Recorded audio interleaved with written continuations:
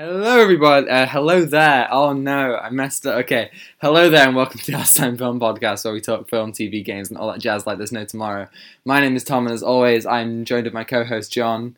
G'day, it's me, John, the one who's been talking to this guy for how long? 20. Well, I mean, on the pod, 27 weeks. So, 20 yay. weeks.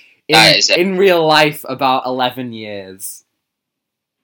So, Yeah, 11 years, jeez. That's exciting. Yeah.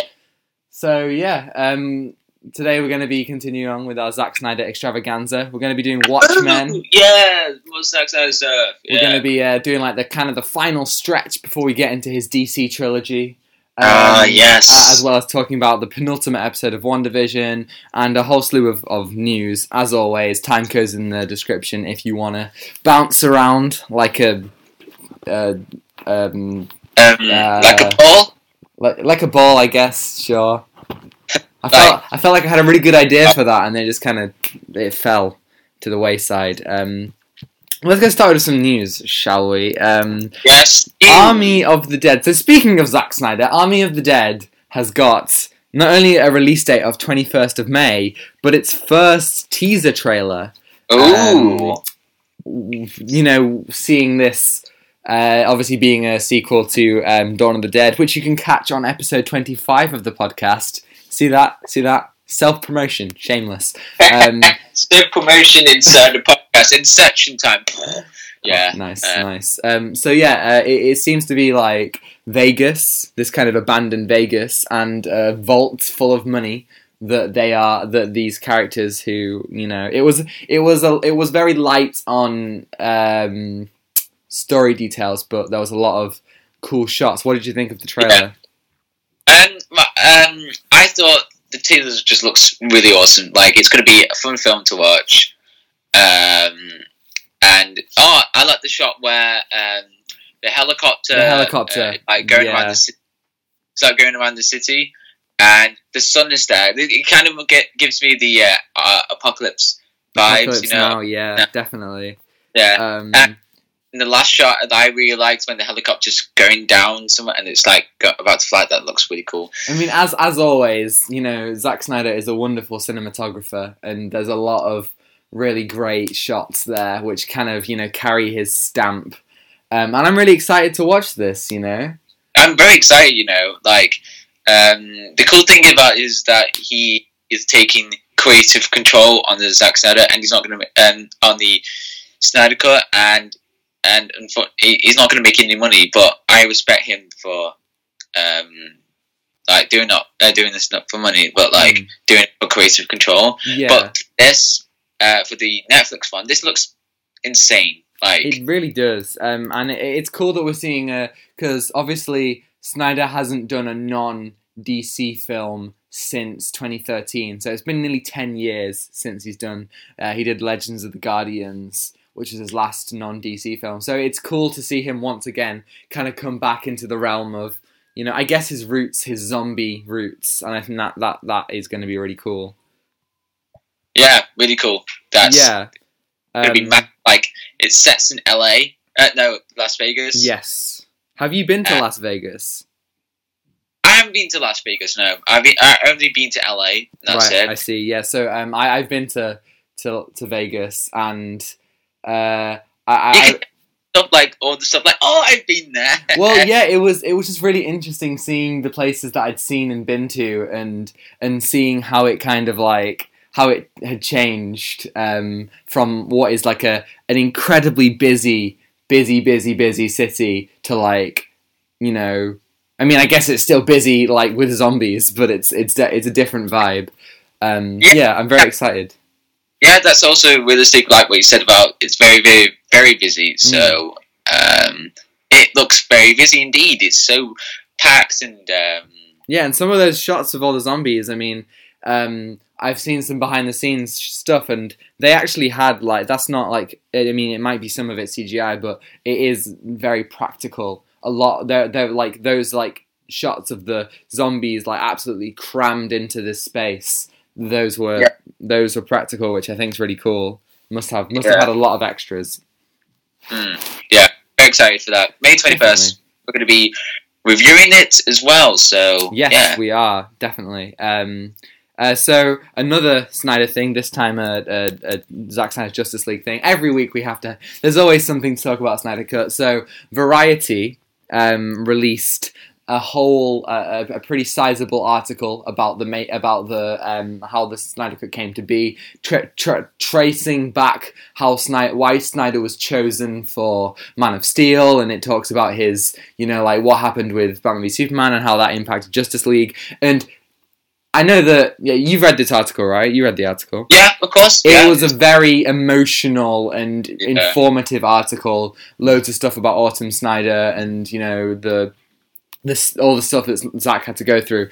Very interesting. That I'd recommend everyone checks it out. But a couple of things that I want to talk about. First of all, Zack confirmed that he isn't getting paid for the Snyder Cut. Originally, they just wanted to release it in its basis form, no CGI, no music or anything, and he said no because, for 3 reasons. He said that it will keep the internet off their back, it will prove that they've been right all along, that it's good, and it will, I can't remember what the third one is, but yeah, so he's not getting paid, and instead the money that would be paying him is being put into his all the CGI and all the different things. I mean, what do you think about this? That is very I have respect for that. Like he decided to do everything in his power to make this film in his true vision, and he's in creative control. Yeah, it's just very bold. That's very very. I don't know, but this is the massive movie he's making, and he's not making any money. It's like you think, oh, he's not going to make any money, because you think, oh, that's kind of a bit sad, but also he's doing it for the fans. Like he's doing it in creative control. You know what I mean? Yes, I do. I think that's so respectful, and it really goes to show that this is, whether or not the Snyder Cut is good. It is his passion project, and he's got to do it. He's forsaking so much to get here. And I really think that I really respect that he's putting it all out just so he can get the film that he wants to be shown.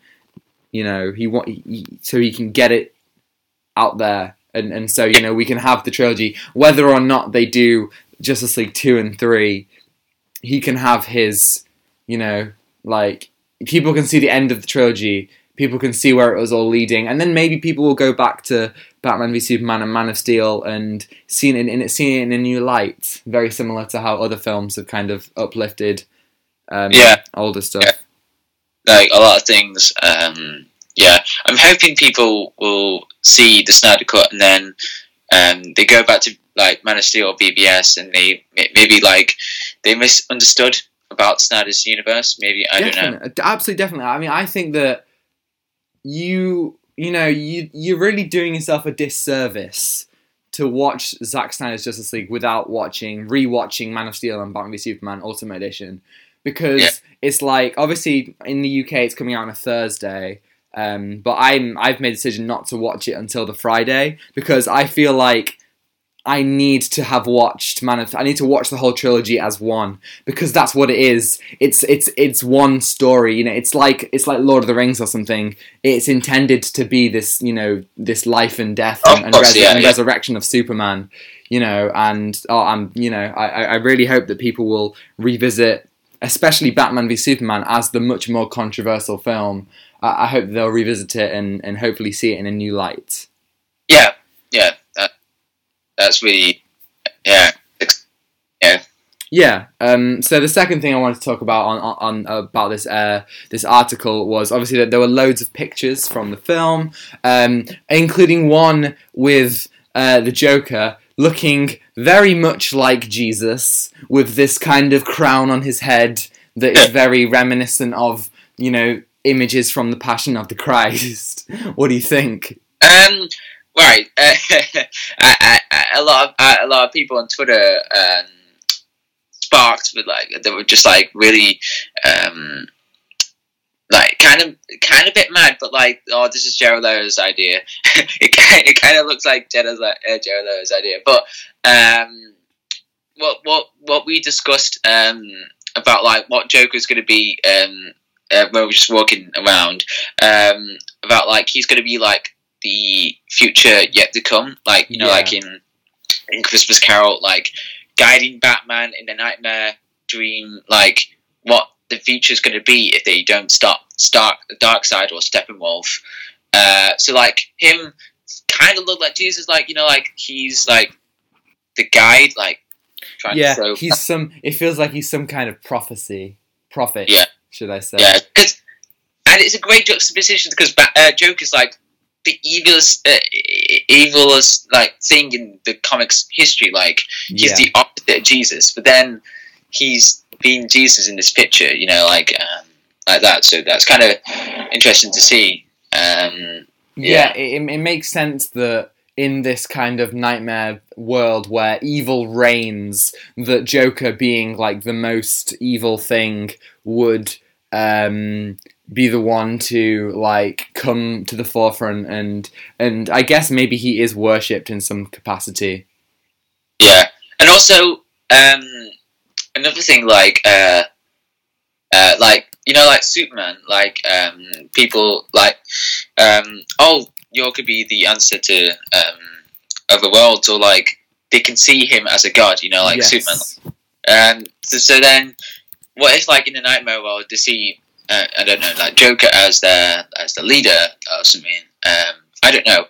I just had a thought that maybe Joker could do something in the nightmare version. I don't know. I mean, I'm very excited. I think the official runtime was just announced 4 hours, 1 minute, and 28 seconds. Oh, 4 hours, 1 minute. I know. I mean, ridiculous, amazing. I'm very excited to see how Joker plays into it all and how everyone plays into it all. I'm extremely, extremely excited. Yeah, and like you said about he was going to have like sequels to the Justice League, right? Yes. So what if the Snyder Cut is like two Justice League films in one film? I mean that is quite interesting because obviously he had a different plan for Justice League. It was originally going to be Justice League Part 1 and 2.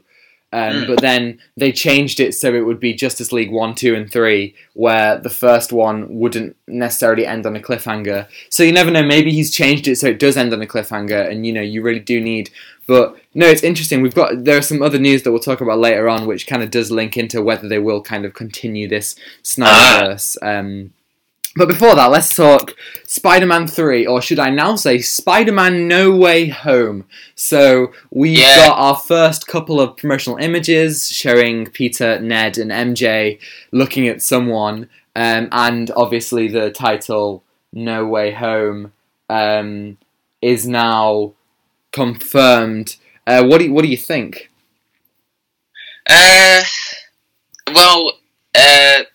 Tom Holland is like saying, I don't think Tobey Maguire or Andrew Garfield is going to be in this film, which makes the anticipation worse. I mean, like, like Flashpoint was announced like way before Spider-Man 3 was announced, like in October or November, I don't know. Yeah.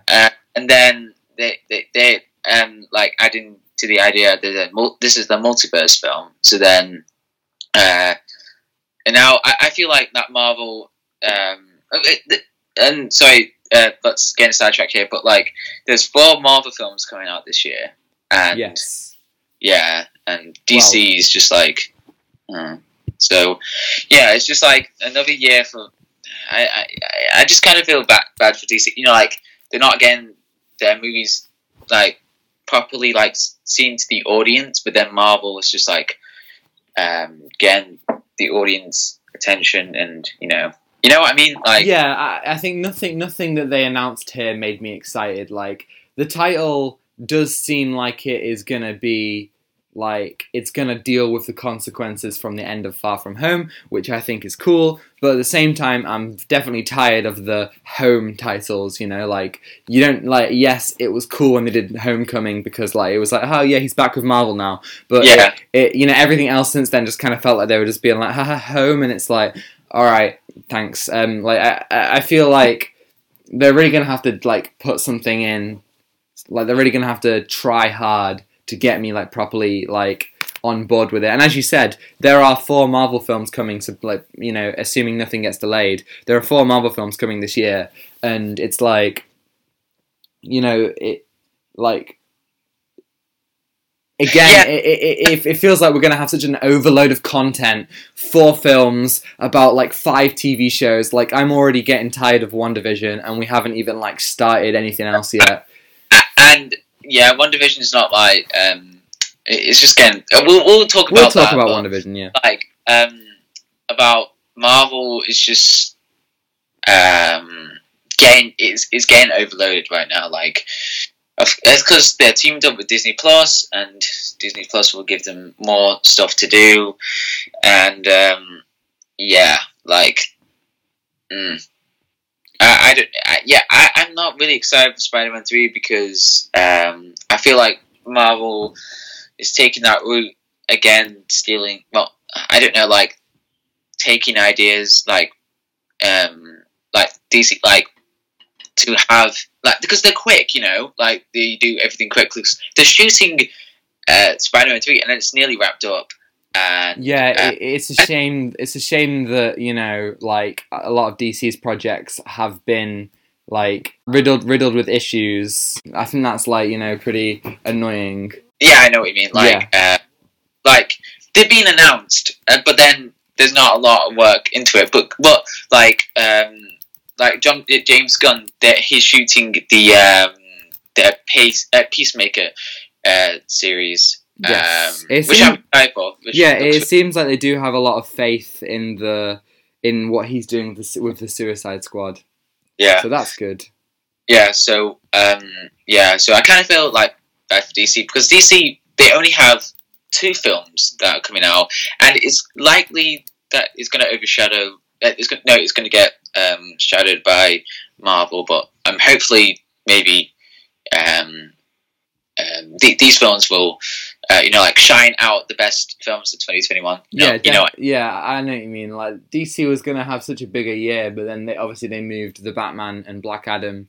So hopefully, Suicide Squad and Zack Snyder's Justice League can still carry, you know, them for the year, which I'm sure it will because, you know, I think you know, DC films when they're like really really good can have like a huge impact. You know, think of the Joker and think of the Dark Knight. You know, that kind of stuff. Like really made a huge impact in the year that they came out in. Yeah. So we also got some dates for some upcoming Disney Plus stuff. So like such as so the Bad Batch has a date coming out on May the 4th with episodes. Yay! With episodes. Yeah, so that's Star Wars Day, obviously, with episodes coming from the 7th each week on Fridays, and then Loki is starting on the 11th of June and then continuing weekly. So it seems from this that obviously the Bad Batch is like 5 months since Mandalorian ended, so that's quite, you know, good to get some Star Wars content after a while. But Loki pretty much starts like a couple weeks after Falcon and the Winter Soldier ends. Like, really? Yeah, they're really not like giving us much time to break. If I think correctly, Falcon and the Winter Soldier starts early March. I think the 11th of it's the 18th of March. The 19th. Sorry. So that's 2 weeks after WandaVision ends, and then I think there's 6 weeks of that. So that will take us into early May. And then, like, a couple weeks later, there'll be Loki. So there really isn't any... And then Black Widow in between Loki and Falcon and Winter Soldier. So as we were literally just saying, they really haven't... they're really relentless with the Marvel... With all the MCU content this year. Yeah, and I feel like they're just giving it out like it's some... it's like Black Friday, you know, like they're selling out like, oh yeah, come on, get this, but then it's not like, you know, quickly, you know, what if it's not processed really good, you know what I mean, like. Yes, I can only hope that because they had a year off, that doesn't mean that the quality gets any worse. Yeah. You know, maybe it could have been better if it wasn't all squeezed into 2021. I feel like they still want to kind of meet their release dates because obviously both Falcon and Winter Soldier and WandaVision were going to be 2020 releases, but obviously they had to be moved back because of the pandemic and all that stuff. Mm. Yeah. Another Disney thing. We got a trailer for Pixar's next film, Luca. So this it looks like this is a film set in like an Italian town, and there are these kids who it looks like when they like go underwater, they become like sea creatures. Did you watch this trailer? Yes, I did. Yes. What do you think? I think it looks pretty cool. I thought it looks a fun film for children to watch, and I don't know. I don't know what to say about. I'm not sure, but it looks fun. I think. Yeah. Yeah, I agree. It definitely doesn't look like Soul, for example. Like, yeah. I remember when the first trailer for Soul came out, and I was like, "Oh my god! This is like Pixar." It looks like Pixar are gonna make like a film like for adults with a little bit of like stuff for kids sprinkled in there. Whereas this one feels like it is much more for kids, and I think it looks beautiful. Like all the animation, absolutely wonderful. It's really cool. Yeah. Yeah, but I don't know. I love Pixar. I think they've made some incredible films. You know, the Toy Story films, obviously, WALL-E, stuff like that. We talk about Pixar in our Soul review video. See, I'm plugging all our videos today. You're just bagging it out like, oh yeah, we got this. Oh, we got this covered. Yeah. Yeah. Hopefully they'll put another one in the bag and not like a bit of a wet fart. Sometimes they make wet farts, you know. So our final piece of news is that finally, it feels like forever that we've kind of wanted this, even though it isn't exactly the news people expected. We are getting a new Superman film from DC, but it's not in the way that people have expected it. Obviously, people thought another Henry Cavill film, Man of Steel 2, maybe Zack Snyder. It doesn't look like this. This is going to be a J.J. Abrams produced film with Ta-Nehisi Coates, I think that's how you pronounce his name, writing, and he has written on the Black Panther comic starting in 2016. So there isn't any word on who the Superman will be, whether it's Cavill or someone else. Or the director, whether it's Snyder or someone else, but there are rumours that they will introduce a black Superman, maybe Calvin Ellis or somebody else from the comics, or a new Superman in general. J.J. Abrams had a Superman script from a while back. What do you think? Oh, yeah, I remember that. Yeah. Well, I mean, this is the kind of the problem because, you know, like, we see Henry Cavill as like the best Superman on screen. You know, like he has that style that you know, like from the comics, and you know what I mean. Like, yeah. So I'm kind of a bit like, oh no, really? They're making a film without Henry Cavill, but I'm hoping it will be maybe with Henry Cavill. But I just don't want anyone to replace Henry Cavill because you know.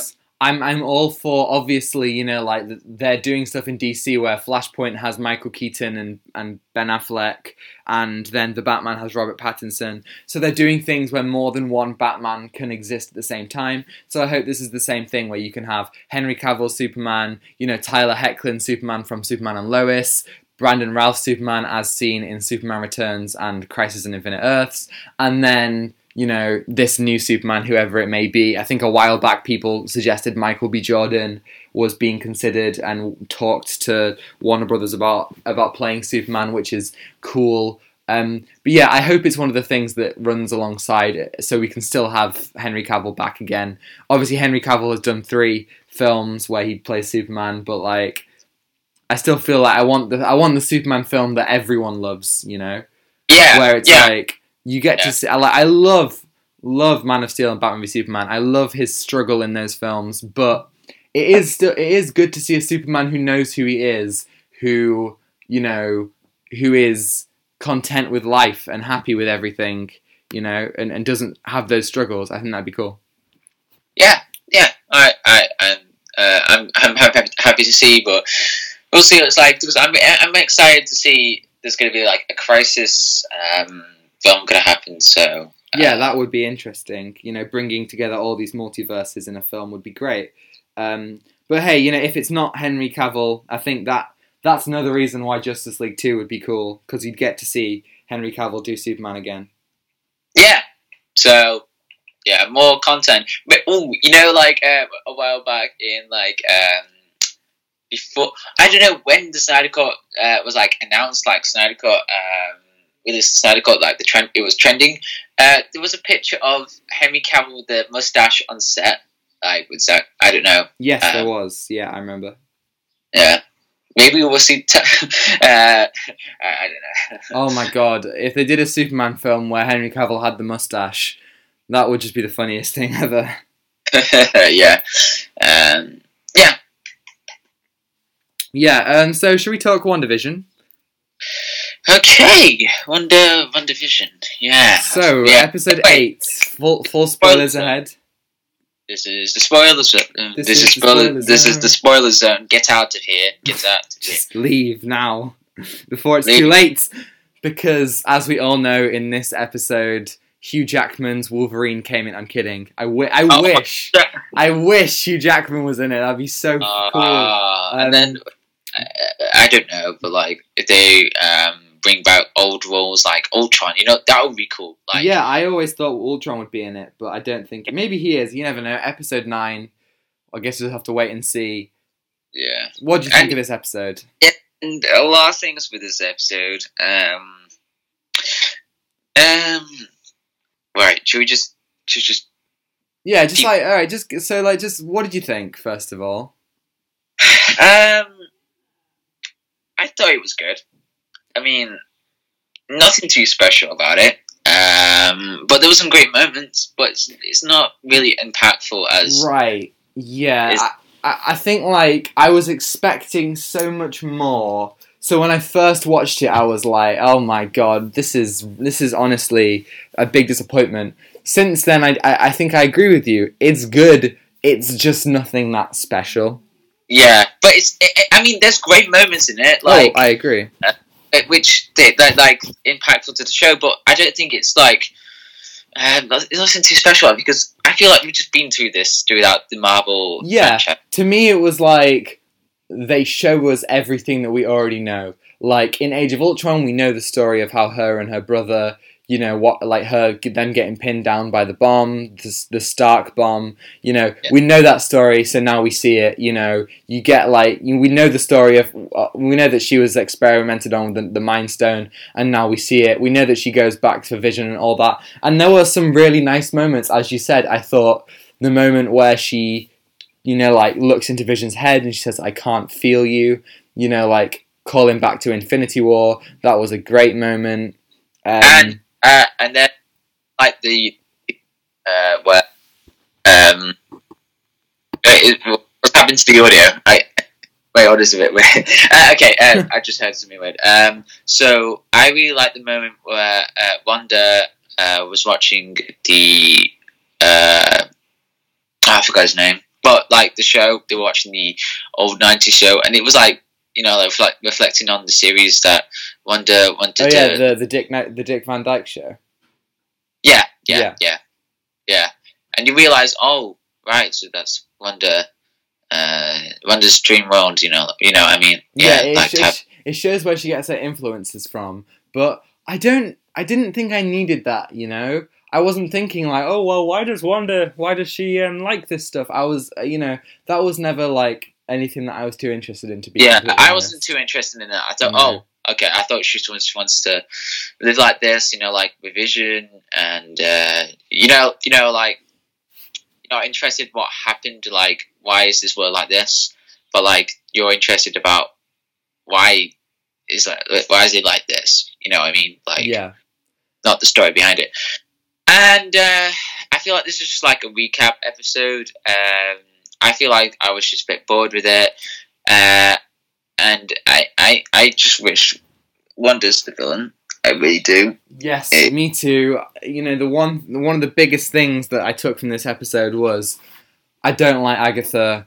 I think she's such a mustache twirly villain who's like, let's look at your origin. Oh, you are part of the prophecy. And like, that's another, like, there were just so many, everything associated with Agatha, I just rolled my eyes at. I just don't, okay, here's another thing I don't get about Agatha Harkness. Yes. Harkness. How does she know, how does she know where Wanda is? Like, literally, she... I mean, where does she know about these powers? Maybe news? I don't know. Maybe that's a good point. It is stuff that I felt like they were just kind of like, and then this happens because they were like kind of grasping at straws to try and tell us this story. And I was thinking, this, like, all these different things could have been told throughout the show, you know? You make each episode 5 minutes longer and you plug this in as like a flashback thing, you know? How many times did we say, oh, the episode was fine, but why are they still doing the sitcom stuff? If you take out a load of that sitcom stuff, you could, like, replace it with some of these character building moments that I think would work spread out instead of, like, all clumped together in one show. Yeah, and then another thing about like Agatha's background. I mean, what was the year? 1609 in Boston, Massachusetts, where Salem, where I've been, and I thought, okay, that's a cool thing, but then it didn't really set out the motivation for Agatha to have, like, to do with Wanda. Like, she's just like, oh, I want to be good, but then was like, no, you can't be good. So then that kind of confused me about, like, Agatha. Like, okay, what's her end game? What does she want to do about, like, what the secret? But then she's in 1609, and the motivation's like, I don't know. It's hard to explain. You know what I mean? Like, it's that time. It like, okay, so she was. I mean, they kind of set it up as if she was being part of a witch trial, which I guess she was. Yeah, she was. And you've. You've got that she's this powerful witch who was forsaken by her other witches, but it's like, I don't feel like they crafted a compelling villain who I could relate to, you know? She was just kind of like, you know, Dr. Evil, you know, like, if I can, like, you know, like, compare it to Austin Powers, she was very, like, muhahaha the whole time, you know? Yes, and I killed Spark. No. Yes, of course, that at the end of the last episode. Oh, God. Yeah. I didn't like her outfit either. You know, at the end, she's wearing this, like, obviously it's supposed to be, like, this kind of, like, witch's kind of, like, outfit. I just didn't like it. I thought it was just, like, ridiculous in the wrong way. I just don't think Agatha Harkness is just not an impactful character to show. She's just like, she's like, oh, it's me! You know, you knew you never... It's like they need someone in there to be the big bad, and I think you never need that. Like, you know, like, this show would have worked so much better if the conflict came from, like, the protagonists themselves. Their internal conflict becoming an external conflict instead of someone else coming in. And one of the things that I did not like at all was Agatha bringing up the whole... You know, saying to Wanda, you're the Scarlet Witch. You are part of this prophecy.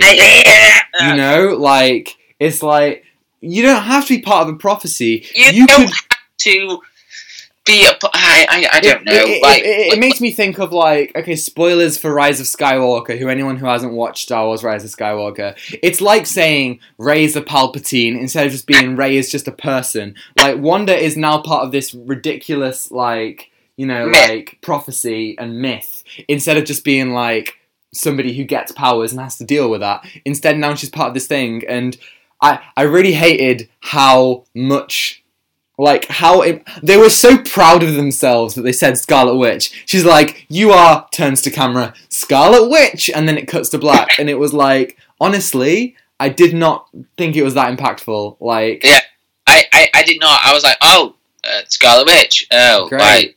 But where where's this prophecy? Where is it? I mean, like Vincent in Pulp Fiction, like he's just looking around. He's looking around like what? Yeah, no, and it just felt like it felt like a bottle episode in the fact that it did some stuff of character which was cool, but it didn't progress the story at all. You know, Monica didn't have one scene, no Pietro, no Vision. I mean, yes, there was Vision from the past, but still, the last we saw of Vision in real life was he flies into the air and then that's it. Obviously, we have this flies in the air. In the end credit scene, there was this white Vision.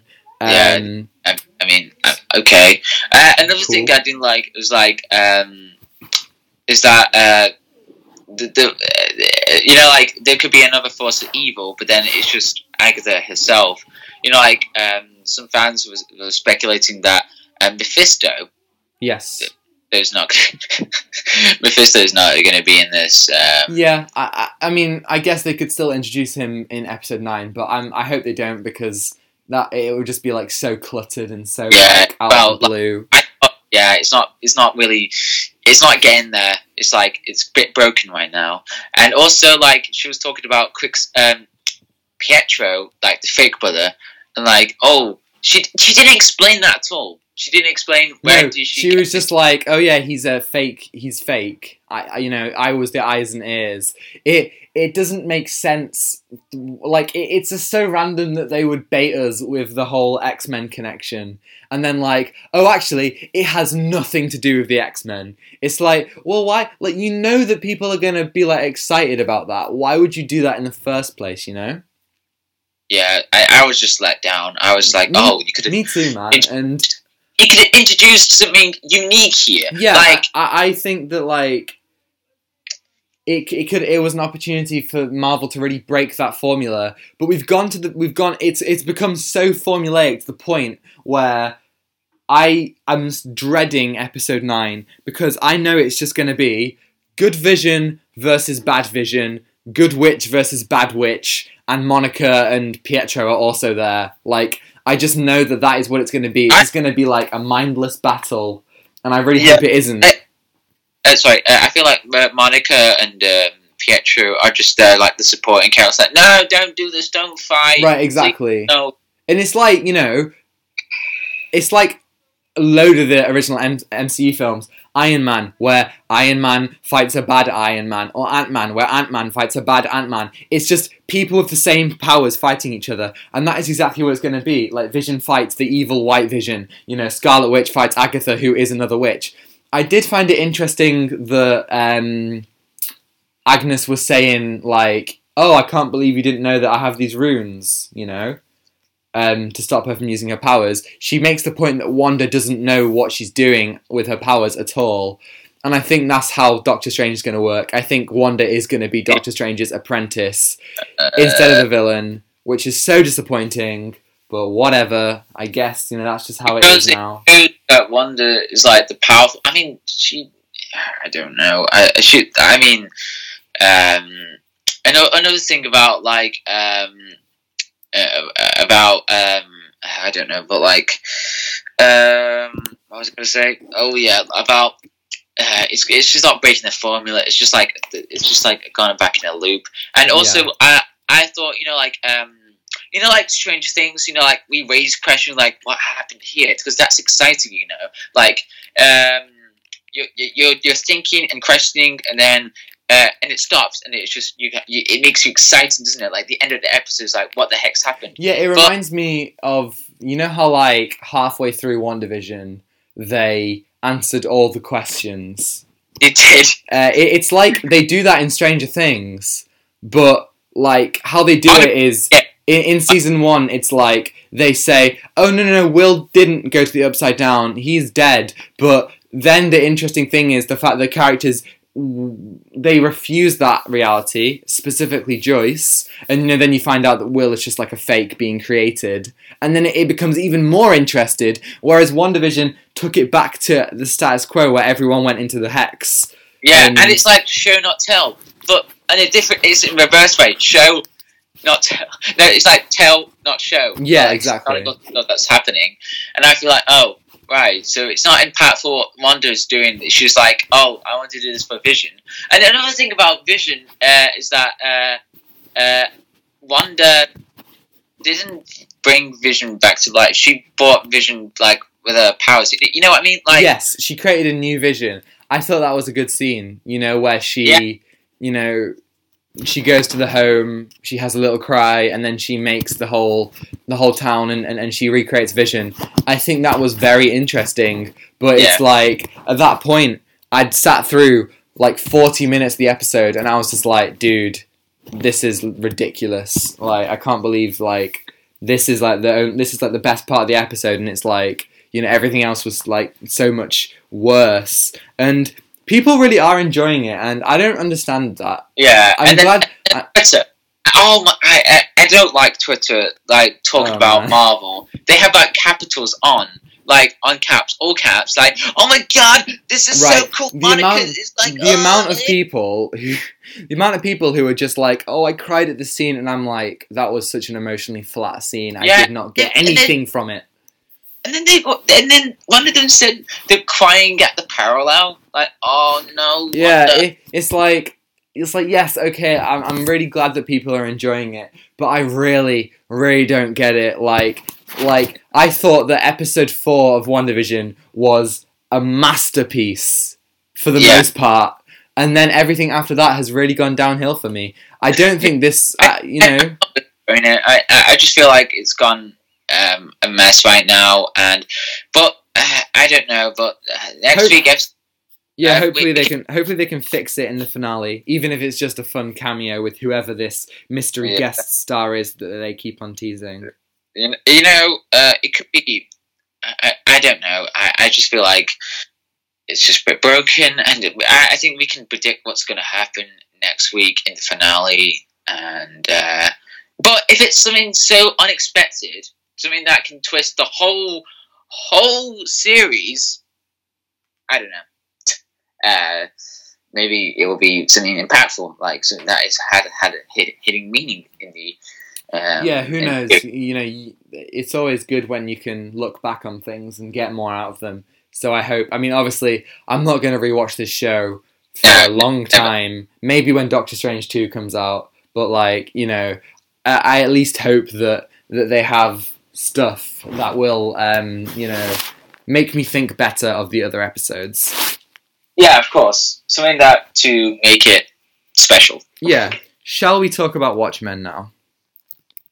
Please talk about Watchmen, because I had a great time watching WandaVision. Sorry, neither. In my room, it's something special. I don't know. Is that okay? It's just bugging me. That's all. Right. All right. Please, can we just talk about Watchmen? Let's do it, man. I'm just sick. I'm just sick of the WandaVision and the stands on Twitter. I am also sick of that. Let's talk Zack Snyder's third film, Watchmen. Definitely his best film yet. Yeah, I can tell. Like, it is.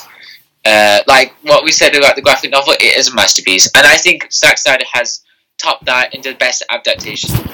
Possibly, in a comic book adaptation. It's a very, very good adaptation. So many of the shots, straight away, so many of the shots are shot-for-shot remakes, word for word, and, they play around with it a bit, of course they do, but it's done, in a really, really cool way, with, cinematography that, you really see how Snyder's, his style has developed from Dawn of the Dead to 300 to Watchmen in such a really interesting way, I thought. Yeah, it's evolving, you know what I mean?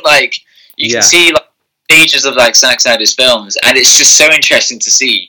And especially in Watchmen, because it's it's very hard to do comic book adaptations, because in films they change it, they change the character's motivation, or they change the background of something. For example, there's a film called We Need to Talk About Kevin, but that's in a different form, and in the book Kevin.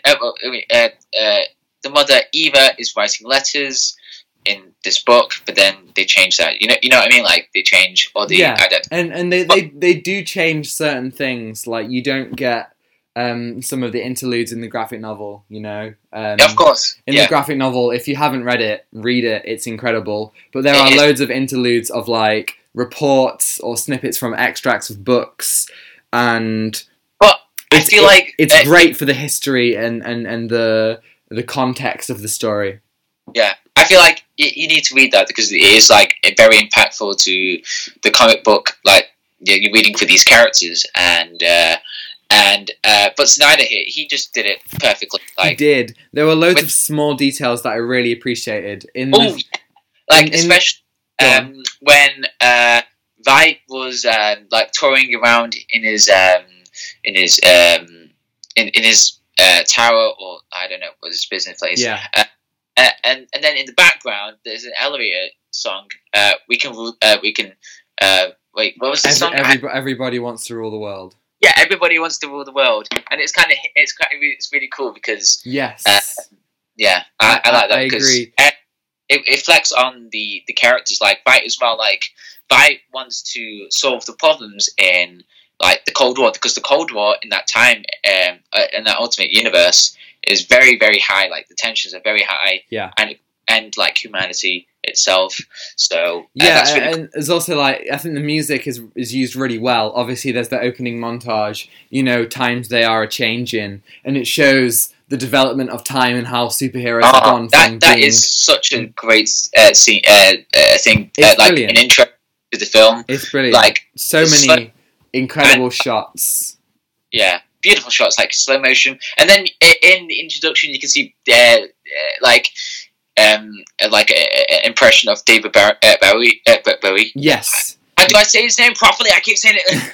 Some people say Bowie. It's Bowie. But yeah, there is a David Bowie in there, and in one of the opening scenes, you see somebody stopping a mugger who's about to kill. Yes. What is this is pretty cool detail as well? Yeah. Like, what is like an insert of Thomas and Martha Wayne? Like it's like superheroes have saved them and like prevented Batman. That's quite a really fun Easter egg. Yeah, that's a cool alternate universe you can see there. Definitely. Maybe Flashpoint. I don't know. Yeah, let's get into that. I mean, obviously now that Doomsday Clock is a thing, where they crossed over Watchmen and the DC universe, maybe that was Batman. But yeah, one of the musical moments that I love the most, and there are so many. You know, Hallelujah is a great scene as well. Oh yeah. Oh yeah. One of the ones that I love the most is in there is a part where they reference Dr. Manhattan's involvement in Vietnam, and it cuts to Dr. Manhattan in this incredible shot of the Viet Cong running for their lives, and Dr. Manhattan, this giant, like, godlike being behind them, like, with the Ride of the Valkyries playing, which is such an epic song, and it acts as a reference to Apocalypse Now, which uses that song as in a similar Vietnam War setting, but also it references the comic, where in the comic there is an extract from the book that the old Night Owl wrote, where he talks about the song Ride of the Valkyries, and he's like, have you ever heard this song? This is what this feels like. And so I love some of those things that if you've read the comic, and you know, in the Ultimate Edition of the film, in the comic book there's a young boy at a comic store who's reading a comic, right? Yeah. In the Ultimate Edition of the film, that comic is in there, and there are animated interludes. That is great. Yeah, very cool. Very cool. Like that story, that sub story of what was the guy called that he was like trapped on an island and then I know who you mean. I can't remember his name. Yeah, but that's very impactful because it reflects on Vight's backstory as well. Like he wanted to do this to become this person, and then like his parents died, and you know, like. I will say, obviously we watched the theatrical cut, so we haven't seen the director's cut, but I will say one of the things that I did feel was missing was Veidt, obviously he was there, but I didn't feel like he wasn't the same kind of villain that he was in the comics, in the sense that he had like 4 scenes before his like master plan is revealed, and in the comic I feel like he is such a bigger presence, and you understand his motivation so much more, and you feel the betrayal so much more in the comic. I just feel like the film doesn't give enough time for him. Maybe the director's cut does, but I think, I think everyone are so, like, all the characters are really great juxtapositions of, the Batman archetype, the Superman archetype, the female hero archetype, all these people are really good, like, juxtapositions of those stereotypes. But, like, I just think that Veidt comes across a bit too mustache twirly, generic villain, while everyone else are these really nuanced, like, deep characters, Yeah, I see what you mean. And then, so the comic, like, it really stands that Veidt is like a very a character that you wouldn't expect. Like, he's right, but also wrong about, like, he killed 3 million people. But another thing that changed in the movie was that they put the blame on Dr. Manhattan. They do. So in the comic, if you haven't read it, again, read it. It's great. They use a squid, which Veidt pretends is from space. He makes the public think that this squid is from space, and then... But though, it's from somewhere, I don't know. Yeah, I can't remember where it's from. But, like, he uses that as the blame instead of Dr. Manhattan. And that like, is a very realistic moment, because it really stopped the Cold War, and then like the news and everything. Like, yeah, everyone comes together in peace, and I think it's incredibly interesting how they do it in the film. How it is Dr. Manhattan, and how Dr. Manhattan has to accept the public's hatred of him and fear of him in order for, the peace to resume. You can see that throughout the film. Like, the public do not like Dr. Manhattan, and then you can see, like, the outrages that he has, and But my favorite moment was like the Dr. Manhattan background, the backstory, and his outer. Like, it's so similar to the chapter that I really, really love reading. Like, it's one of the best chapters in the comic. Yeah, and it's just so. It's really satisfying, like, reading, like, it's out of order, but, like, it's weird though, because, like, he was like, Dr. Manhattan was shaking hands with John F. Kennedy, and he said that moment he felt that the president got shot in his head, right, yeah. Yeah, he saw the future. Yeah, that's weird, like, so... Yeah, and I thought Zack did that really well. Yeah, there are some really cool bits of like history that they add in there. You have the comedian being involved in the shooting of John F. Kennedy in some respect. You have, obviously, Dr. Manhattan's interference with the Vietnam War, leading to Nixon being elected for 8 terms. Oh, yeah. Which is, like, all very interesting, like, uses of history. Some of my favourite stuff in comic book films, I think of X-Men First Class, where they use the Cuban Missile Crisis, and they shift it, and they say, what if the X-Men were involved somehow, and the Hellfire Club and stuff, and they do that in this film.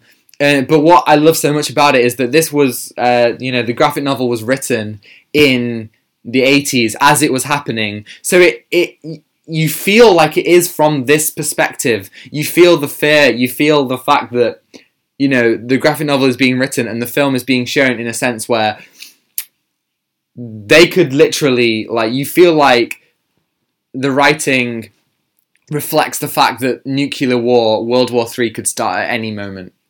Yeah, that's really scary. Like, definitely. Clark, and that's just beyond scary. It's like so terrifying to think about, and the comic does that perfectly well.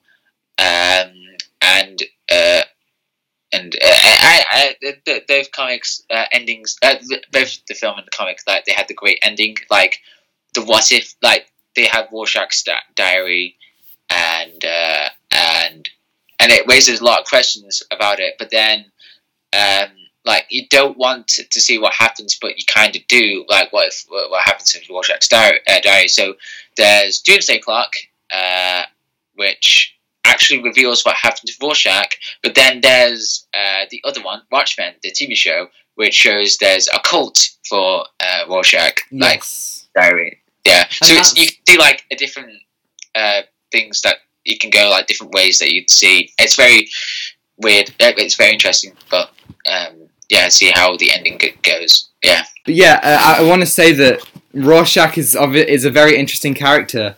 And it makes sense that in, the Watchmen sequel show, he would be the person who there's a cult of, because he has these, like, such extreme views, but at the same time, he seems to be the only one who wants to do the right thing, especially at the end. They all accept that they have to keep this lie in order for peace to be maintained, and Rorschach's the only one who says, no, I'm not gonna keep this lie, because that's not fair. And obviously, he pays with it for his life. Yeah, I'm thinking about like what he wanted to do. Like he wanted to change, really. I think that both in the comics and the film, and So, what else? I just really love like the style that went into this film, and it felt like very. It's like Watchmen is like. The most realistic thing about like comic books, like forget about the fantasy superhero stuff. Like this is the most realistic one, and it's most impactful to the comic book history. And definitely, like this.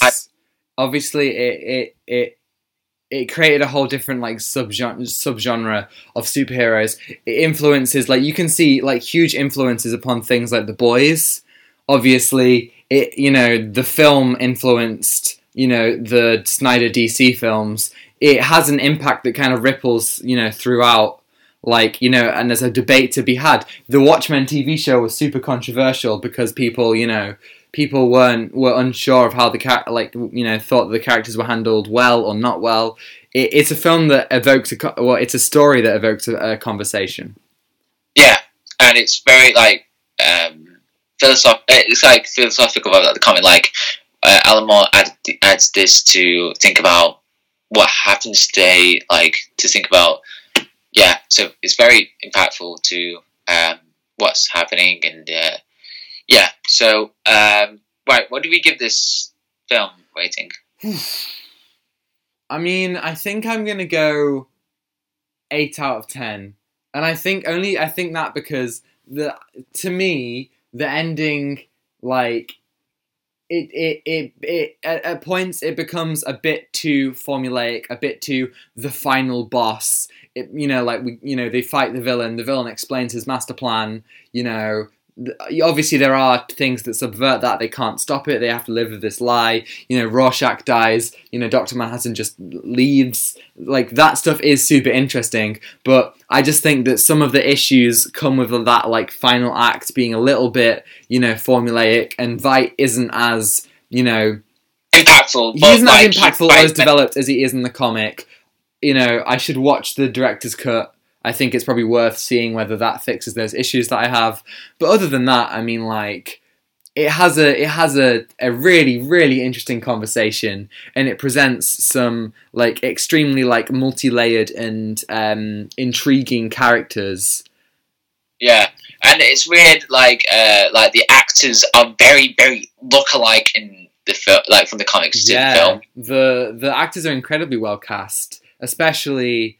I mean, the guy who plays Rorschach, there are some like amazing scenes, like in the prison where he slams the tray of oil in the or whatever it's called, like the basket of oil in the guy's face, and he's like, "You have to understand, you're not stuck. I'm not stuck here with you. You're stuck here with me." That's like, there's some really, really like cool stuff, and it is cool. And one of the things that I love the most is, throughout the film, you see people doing horrific things, you know, killing, like, especially the comedian, killing a pregnant lady, you know, like, firing on innocent civilians, but it's framed in a really cool way. What's, like, so interesting is, you know, especially Silk Spectre and Night Owl have, like, they get so much joy out of, like, beating up people, and it's and there's a contrast between the epic music, the epic cinematography. A lot of people say that Zack Snyder doesn't understand the comic because he presents really horrible things in a cool way,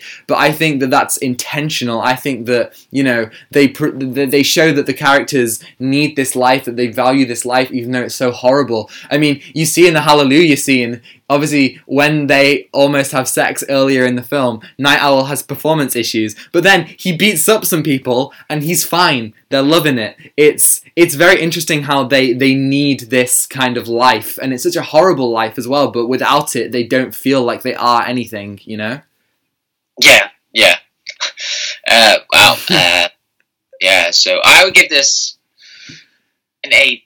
Yeah. So it's very, very interesting to see how Zack developed this from a comic, and it's very cool to and it's cool to watch, but like it's very dark as well. But go on. I feel like it's a really cool introduction to the comic. Like, I didn't read the comic before. Like, I watched the film first. Okay.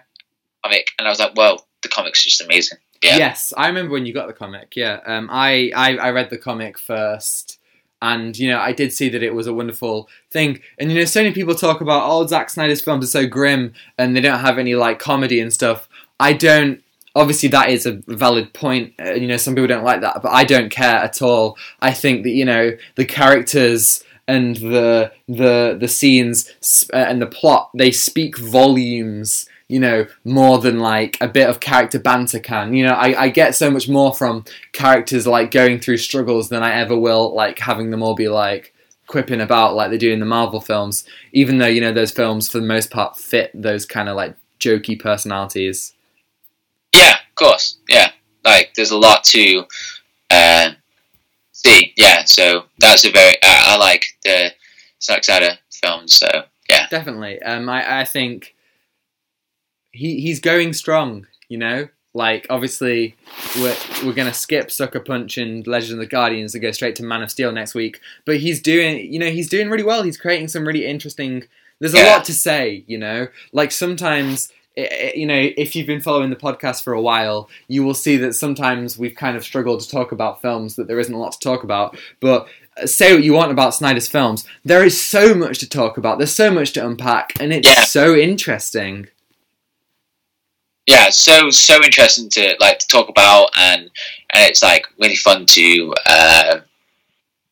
talk about them. Yeah, so next week, Man of Steel. Man of Steel. I'm very excited.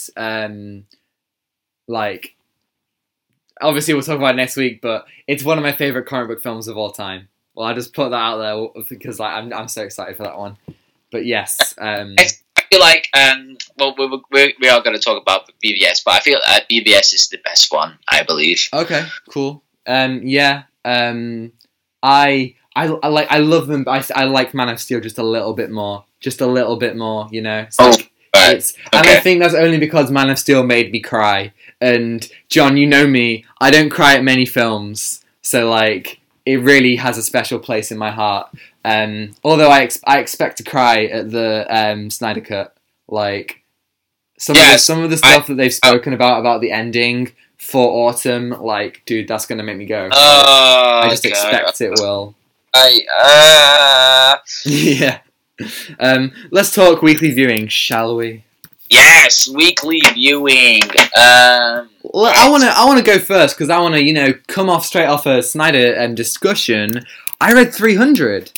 300. Yes. So. Wait. Where'd you read it? My dad had it, so I didn't know this. Wait, and your dad had it? Yeah. So I was talking. So this is a comic that he's got squirreled away. It's not like on his shelf downstairs. So I was talking to him about watching 300, and he was like, "Have you read the comic?" And I was like, "No." And he was like, "Oh, I've got it. Read it. It's you know," and I really enjoyed it. It's pretty short. It's very like visual, but you can see like how Snyder in the film he translated the visuals so very well, and I really enjoyed it. And I think it's a wonderful read. And obviously, Alan Moore obviously also wrote Watchmen.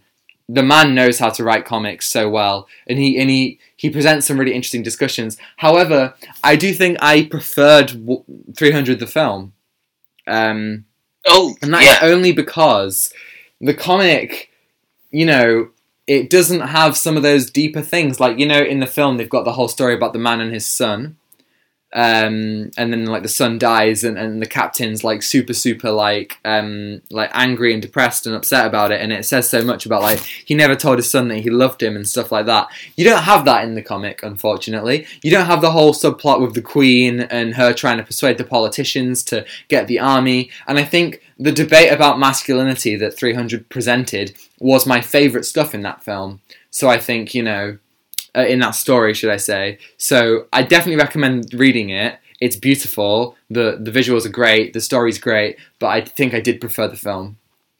Yeah, the film. I can see the film there. It's just very aesthetically pleasing to watch. And Frank Miller, I think he wrote 300, I believe. No, it was Alan Moore. Wait, was it? Yeah. Oh, I thought it was Frank Miller who wrote that. No, it's Alan. I mean, I think it's Alan Moore. Let me just check.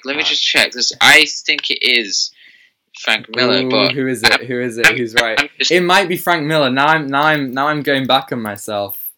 Yeah, it's Frank Miller. Oh, God damn it! I was wrong. No. Oh, you son of a gun! I was wrong all along. I'll never that rhymes. I'll never do anything right ever again. No, I was thinking of Watchmen, that's written by Alan Moore. But my point still stands. Frank Miller also writes great stuff. Yeah, especially the Dark Knight Returns. Oh yeah, wonderful. Like about Snyder, how he looks back on comic books and he fully understands them, and he wants to find a way to present them on screen in a very different way. Like the cinematography or the art direction. Yeah, it's just very interesting to see how Zack Snyder does these. There are two things in preparation for rewatching the Snyder films. There are two things that I'm going to read. I'm going to read Death of Superman. So I've already read Death of Superman, and I'm going to read like the others that come to the Return of Superman. And then I'm going to read Dark Knight Returns, because those are two big influences, especially on Batman v Superman and Justice League. So yeah.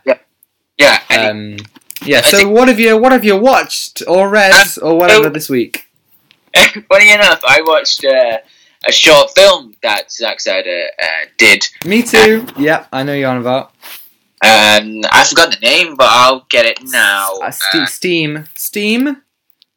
It's Snow, Steam, Iron. I knew it. Steam. God, it is insane how he showed that he did this on an iPhone. Yeah. And this was 3 years ago. This was 3 years ago, and iPhone 11 wasn't there back then, because obviously it wasn't there. Yeah.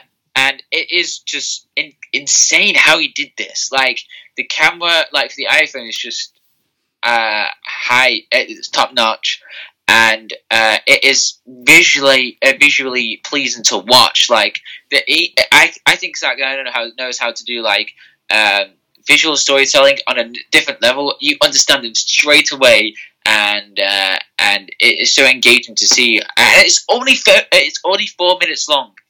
Only 4 minutes. Yeah. It's so engaged on what's happening, and there's some great shots in the short film, and like he turns into this shot like, oh, okay, that's like a bowl of water, but then the bowl of water is just weird, it's so satisfying to see, and it's slow motion, and it just inspires me to do like short films on an iPhone, and so I would recommend watching this. It's only 4 minutes long, and it is not. I think it's so much. It's like I can't say it out. It is only a little bit in your time, it's It's short. It's short and it's on YouTube. Watch it. Yes, watch it. I can't speak today. I mean, let's be honest. Right. Let's be honest, John. Can you ever speak? No. Right, Tom. What have you watched as well this week? All right. Okay. I want to just say I watched what is now my 5th favorite film of all time. I've always had, for so long, I've had a top 4. For those of you who don't know, my top 4: Back to the Future, Schindler's List, La La Land, Spider-Verse, and I finally found a film that is like, okay, so it's called Your Name, right? Oh yes, this. Have you seen it? No, but I'm gonna watch it. Okay. It's anime. It's on Netflix, right? It's on UK Netflix. Tell me. Why is it your 5th favorite film of all time? I mean, why isn't... Okay, so I want to make it very clear. I don't rewatch films a lot. I'm somebody who, like, I watch franchises, like, sometimes maybe once every 2 years or so, but if I watch a film, I don't rewatch it. But I watched this film on Monday. I watched this film on Monday, and I rewatched it on Friday. Like, it was that good that I just had to watch it again. It is wonderful. It's incredibly emotional. It's playful, and it's it's a love story. The characters have a really nice rapport going, and the best part about it is that they don't meet. There's so many montages which show like the connection forming. And it's all told in this beautiful animation style, this anime style in Tokyo, with some incredible shots and some like really, really beautiful music. But it really comes together with the twists that it throws at you. It presents this pretty like mythical concept. It plays with time a little bit and space, and then it throws twists at you that really tugs at the heartstrings, and it really is this tear-jerking film that is super emotional, and it's the kind of film that it eggs you on. It teases you things, being like, oh, are they going to do that? No, it's a very will they won't they kind of situation, but told in this really like nuanced way that uses like a time tension, especially in the 3rd act, really, really well. You're on the edge of your seat because of the emotions, but you're also, gripped by, the power of the storytelling and the way that these two people experience each other's lives, and the way that each one has to like find stuff out about each other, and the way that they that changes their own lives and how they interact. And it starts really like, this kind of like rom-com kind of way, and then it transitions into this like brutal, like incredibly sad story that, if it's on your Netflix, if it's on Prime, it's on UK Netflix, everyone in the UK, you have to watch it. It's one of the best things that I've ever seen, ever. It was so good. I can't recommend it enough. 10 out of 10 without a shadow of a doubt. Right. Wow. That is like on a level like talking about like favorite films. It's just so fun to talk about favorite films too. Definitely. Yeah. So I okay. So I'm gonna watch that as well. Definitely. Yeah. So what else I watched this week? Right. So no. So I've been playing a game called Super Mario Odyssey. Oh yes, of course. You told me that you'd ordered that. Yes, and wow, it's so much fun to play. Like, if you're playing these multiplayer games, I understand you. They're just like competitive. But this Super Mario Odyssey, it is one of the best games I played on the Nintendo Switch. Like, I'm still playing it right now, and without a doubt, I just love it so far. It's just like a game that is just it's just like a reminiscence of like the old Super Mario games that I played on the DS and the Wii, and this one takes on a different level. Like, it's just like a combination of like if you play Super Mario Galaxy, that is just so good to play. But then that adds to Super Mario Odyssey, and there's a lot of new game mechanics that add to that into that game, and it's just so engaging to play.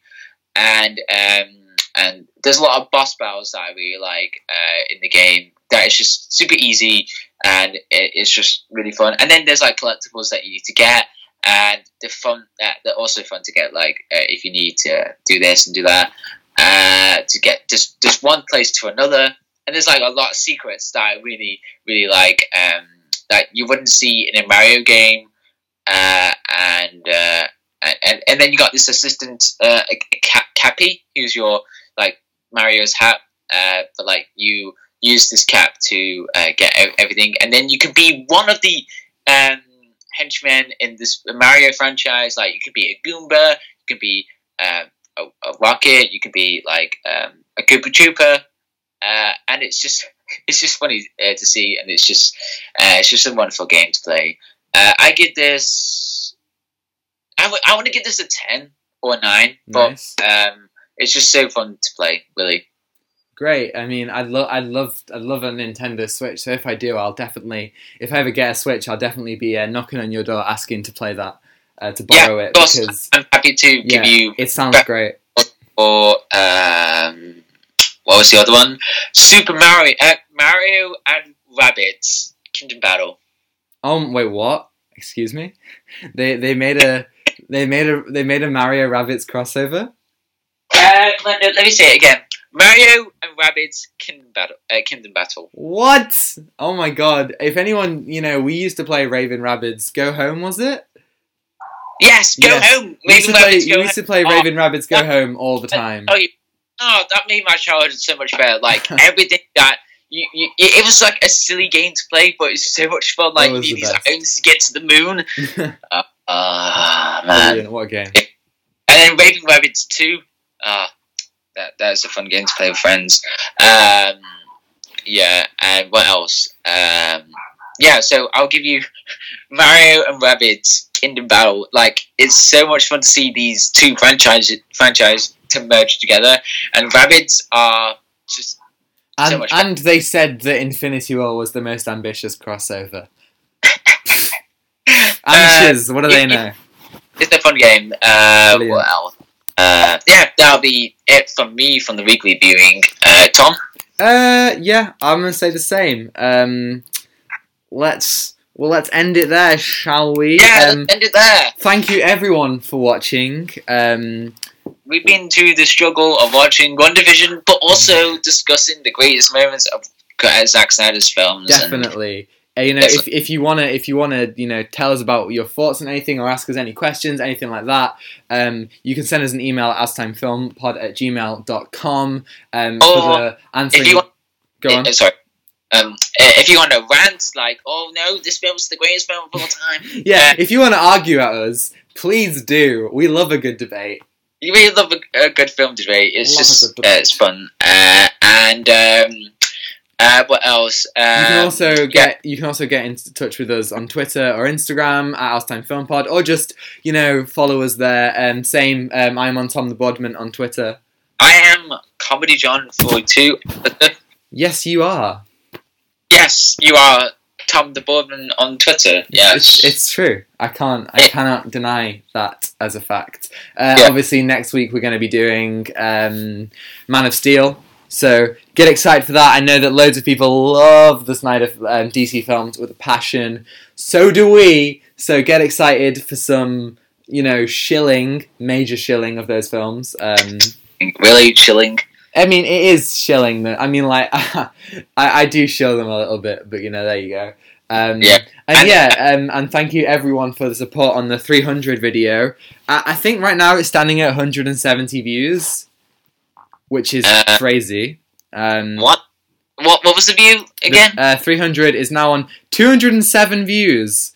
Wow! What? And similarly, Dawn of the Dead is at 102 views. Amazing. So thank you everyone who has watched those.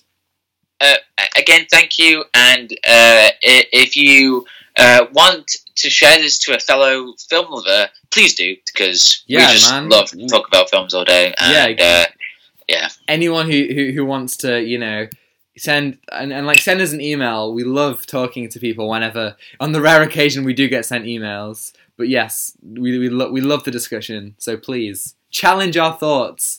We are literally opening to it. Challenge accepted. Challenge accepted, indeed. Yeah. Final episode of WandaVision next week, and then Man of Steel, and then the week after that, Batman v Superman, and then I have decided that on the day that we do the Snyder Cut, we're not going to do any news. We're not going to do weekly viewing. We're not going to do Falcon. We're just going to do an hour and a bit, maybe 2 hours, just talking about the Snyder Cut.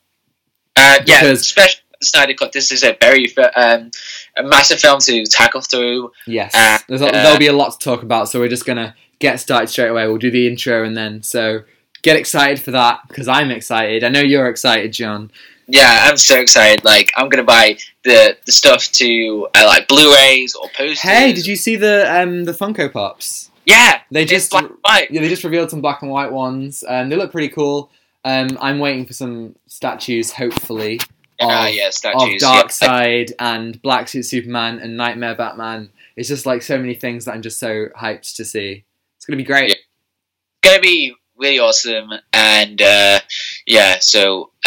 that'll be it from me today from the pod.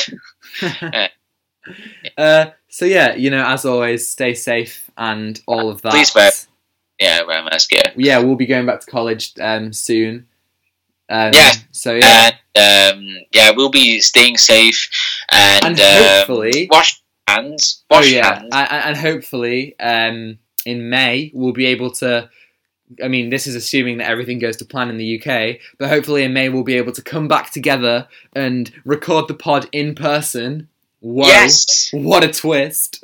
We haven't recorded the pod in person since episode 4, if you can believe it. When we talked about our favorite video games. Oh yeah, that was a fun topic to talk about. That was so fun. Yeah, definitely. So thank you for listening today. If you're a WandaVision fan or a film lover fan or anime fan, thank you for listening. We just love doing this. Yeah, definitely. And so without further ado, take what you're given. Get nothing back. Goodbye. Goodbye. Goodbye. Goodbye. Bye. Bye. I feel like every week we want to get the final. Please. What? Subscribe as well and like. Oh yeah, subscribe. We always forget to say like and subscribe because it's just like if you smash that like button, please. Yeah, if you dislike that button, what are your life choices there? I mean, you think what other things you can do, like or dislike. But if you like, there are great things in life you can do, like things. You can give us money. That's what I mean. Not yet. We need like 1,000 subscribers to make revenue. But we should totally be ending this. But I just want to say we also got 5,000 views on our Mulan video. Thanks everyone. That's great. That is it. Thank you. You sound so done. Okay, goodbye everyone. Goodbye. Bye.